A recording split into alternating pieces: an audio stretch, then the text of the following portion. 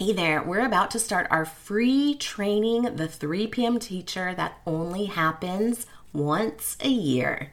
Teachers are learning how to consistently leave school prepared and on time without bringing work home so that they can finally be present during precious family time at night and on the weekends.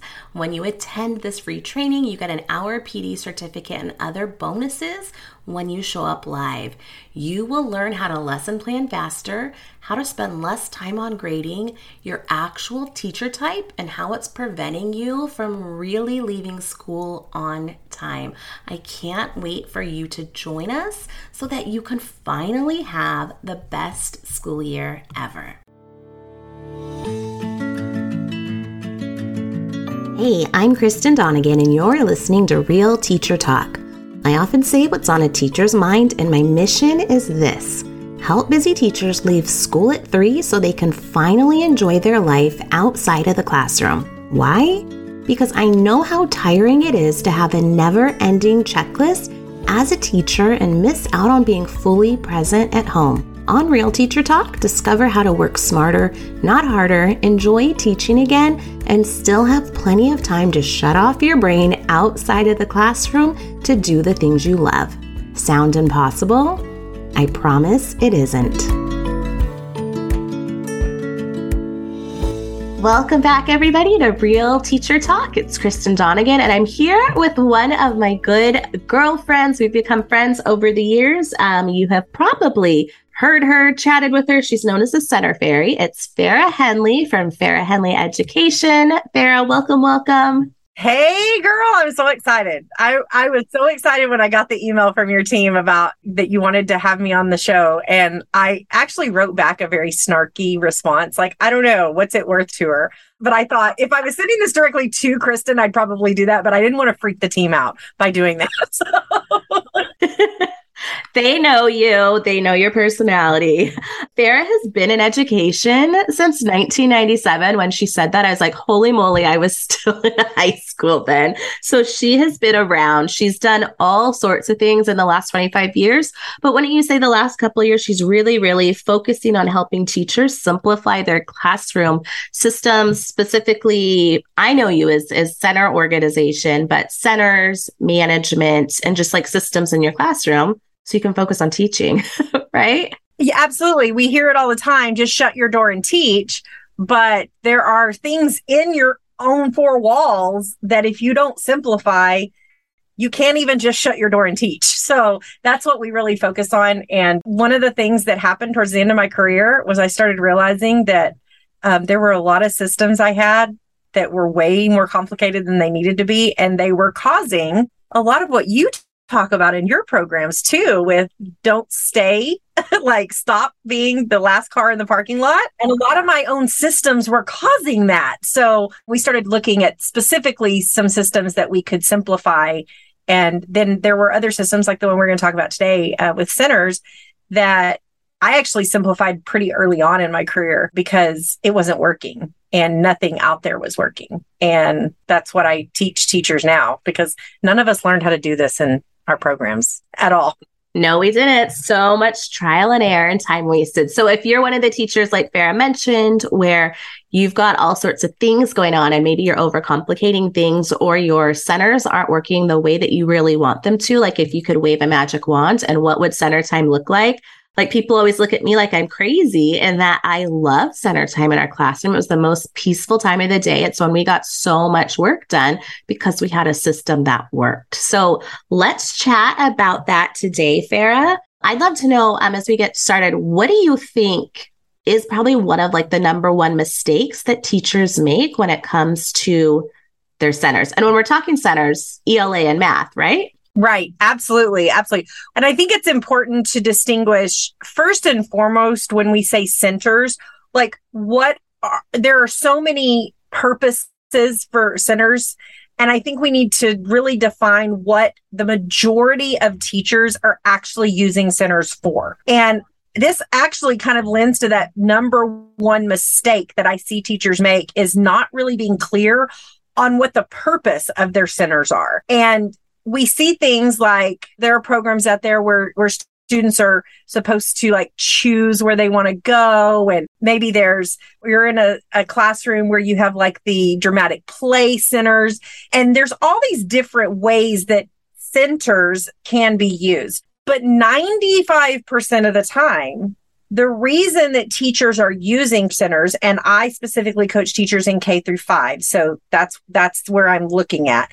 They're using centers in order to keep their students occupied, the ones that are not at their table, because they're teaching in small groups. And so the number one problem that I see is that they are focusing on what's going on in their centers instead of what the purpose of that time should be, which is what's going on in their small groups. And they make centers a bigger deal than they really need to be. So that's really probably the biggest mistake, is not understanding where your focus really should be during that literacy block or that math block at your small group table. I mean, that's the whole point of small group instruction, is you should be focusing on the students that are at your table. And what happens, I go in and do observations and pushing coaching on campuses. And what happens is I watch, and they are not actually getting to teach in their small groups, because what they've done out with the other kids, they've worried about, are they engaged? Are they having fun? Which are important things. Yes, I'm not saying those aren't important in your classroom, but when you put too much emphasis on those factors within a system that is literally its only function is to keep them occupied so you can teach, then it just throws a bunch of monkey wrenches into the mix that you don't really need. And I think that's where we come back to our kind of motto, is that KISS model, that keep it stinking simple. I'm over here in the South, so we like stinking. We like to take the G's off of anything with ing. So keep it stinking simple, and understand that, yes, you want activities that are engaging. Yes, you want activities that are meaningful. But one of the words I hate, that R word. Do you know what R word I'm talking about? Rigor. Oh, there's a time and a place for it. Okay.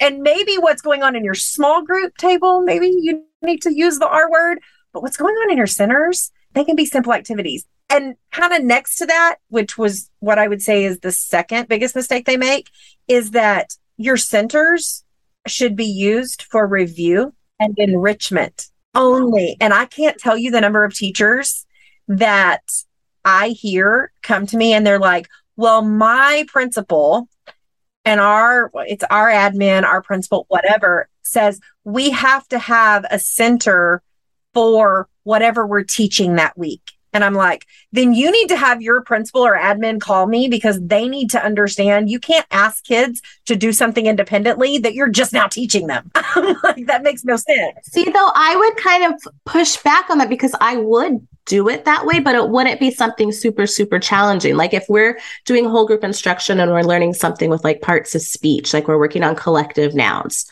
I would introduce that as a center, but it's something where it's just left for them to like figure it out, where there's things that can help support them as they're doing it. They're working on a partner, they're doing some sort of sorting activity, they're able to check their work. Like it's not just throwing it out there brand new. So it's possible, but I totally get what you mean about spiraling. So like go back to something you did last week or the week before to make sure that it's not just like a one and done. Right. Well, and what we see a lot of times, and what the mistake I was making in my own classroom, which has led me to be like, oh, this makes so much sense, is I would sit down to plan my lesson plans for the week. And I would have new concepts coming up on my lesson plan. Then I would plan my centers, and I would put a center of that topic out. And I'm like, wait a minute. When I put my kids into centers, I start with a group. There are 3 other groups or 4 other groups that haven't actually gone through the lesson yet, but yet they may be in a center. And I see a lot of teachers doing that. So it's really, I have a rule of thumb, and I teach my students, nothing goes in the center that wasn't introduced at least 2 weeks ago, because at least they have had some sort of introduction to it. So for example, with collective nouns, I'm just going to use that since you pulled it out. I may have introduced nouns a couple of weeks ago, and maybe I'm going to put noun centers out, and maybe I throw some collective nouns in the mix, But if they haven't actually had the lesson on what a collective noun is, I'm going to be very careful about putting that particular concept into a center where I'm expecting them to work independently. Because what happens, the number one complaint that teachers have about centers during small groups is they're constantly interrupted at their table. Well, they're interrupted because they have questions. So if you put things in centers that are going to require them to ask questions, they're going to interrupt you. And you can have all the things in the world of the ask three before me, but then you've got kids moving around. And my whole thing with simplifying the system is I need you to get into a center. I need you to stay in that center, and I need you to do the work that's in that center so that I can focus on the small group. So I had to look at, how do I make that happen? And it seems really rigid when you say it like that, but I can tell you by far my favorite time in my classroom was small group instruction. My kids loved doing centers. I have teachers that ask me all the time, they're like, but are the kids engaged? Do they like the activities? Yes. And you know why? They're not bugging me, number one, so they're not frustrated, but also they're able to be successful in the center. And there is something about a kid actually going, I know I can do this and I can do it on my own. And it cuts down on those interruptions. So I'm not interrupted at my table. I had a teacher who's actually in my program she actually did her first year student teaching with me. And so then several years later, she came and went through my free training, and she decided to DIY it, take what I had taught in the free training. She's like, I'm going to go do this on my own. The following year, she came back and went through it again, and she actually joined my program. And it was funny because at about January or whatever, she ended up reaching out, and she ended up doing an alumni video of her transformation. And she said the biggest thing that she realized was around the end of November, when they were getting ready to go into the holiday, she had a grade level meeting with her team. And she taught just math, departmentalized math for third grade at the time. And she said, I met with my team, and they were talking about what they were teaching. And I was like, I taught that like 3-4 weeks ago. And they were like, how are you already this far ahead? And she couldn't figure out how she'd gotten ahead. But what she did was she went back and she realized that the reason she was ahead was because by implementing a simple system that meant she could actually teach in her small group, she wasn't wasting time, and she was able to get through material faster. And she was like, that was eye-opening to her, that, wow, when you actually simplify what's going on out here so that I can actually focus on what matters, I actually get to teach the material I'm supposed to teach, and I can progress them a lot faster than what I normally would be progressing them. So it's just all about simplifying. I love that. And it's like that with any system, like not even just your center system, any system in your classroom. If it's working and it's smooth and your class like it knows what to do, you aren't wasting transition time and instruction time and crazy concept. But yeah, you get to teach. Like that's what we all went to school for. I was going to say, with any system that you have in your classroom, if it's not working or you feel like it's working, but it could be better, rule of thumb, take something away before you add something to it. Because most of the time, if you take something away from it and it's still working, then you've made it even simpler. I see teachers too many times, they've got a system that they've got one, especially teachers that have a system that's working, but maybe it doesn't look pretty. It's not Pinterest worthy, or it's not Instagram worthy. And then they go to Instagram or they go to Pinterest and they see something that looks cute or looks beautiful. And they think, oh, how can I incorporate that with whatever's working? And it's like, if it ain't broke, don't fix it. First of all, take something away before you add something to it. Don't make it more complicated than it has to be. So if you had to share 3 simple tips to simplify your centers right now, what would you say to teachers? That's my 3 big things that I teach. And that is clarity. You need to make sure that your students are clear in what they're supposed to do. And a lot of teachers are like, well, wait a minute. I do tell them what they're supposed to do. I do show them what they're supposed to do, and they still don't do it. When I talk about clarity, I'm talking about making sure that the activities themselves are clear. They're simple. They're predictable. That's a huge one. Don't change up the type of activity.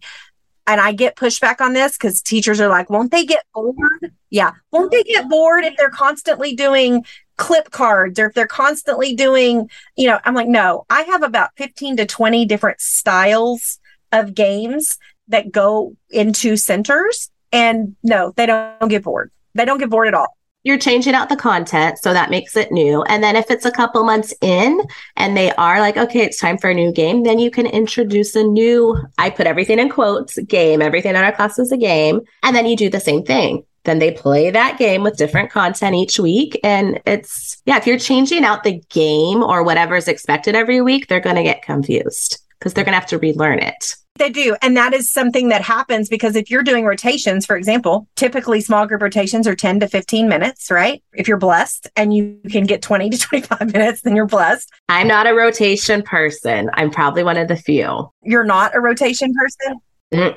We just did a straight, I tried it and I cried when I taught kinder.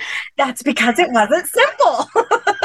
It's because it was kindergarten and no one told me any better. I went back. Ours looks different. I love it. Ours are a straight 60 minutes of like what they like. Each group has a must do, different activities, and then they work on their may do's. But it's same idea where they end up rotating through everything. Well, like I said, 10 to 15 minutes. And so there's a short amount of time that they have to work on something, right? In order to get through everything. And so whatever that activity is, when they get to it, they need to be like, oh, I know this is the exit ticket because all the exit tickets look like this. I know this is the instruction sheet because all the instruction sheets look like this. And they look at the game and go, oh, it's a matching game, or, oh, it's a sorting game, or, oh, it's a clip game, whatever the type of game is. And now they just have to be like, am I looking for short vowels or long vowels? Am I adding or am I subtracting? But how the game functions is not going to change that much, because if they have to get to a center and figure out how a game functions, they're going to waste the first 7 minutes at least just figuring out how a game functions. And now you're expecting them to complete the work in the last 8 minutes or whatever it is. So that's the first thing, is clarity, making sure that they're clear on what they're supposed to do by giving them those predictable patterns in their game styles. The second one is consistency. And this is a big one. We've all been there where we get our small group instruction block interrupted by something, whether it's a drill, a lockdown drill now, always a drill, or that dreaded assembly that could have been an email. That happens as well. Anything can interrupt it. And we say, oh, we get back and we don't have time to do centers. And what I say is you still have to go through the motions.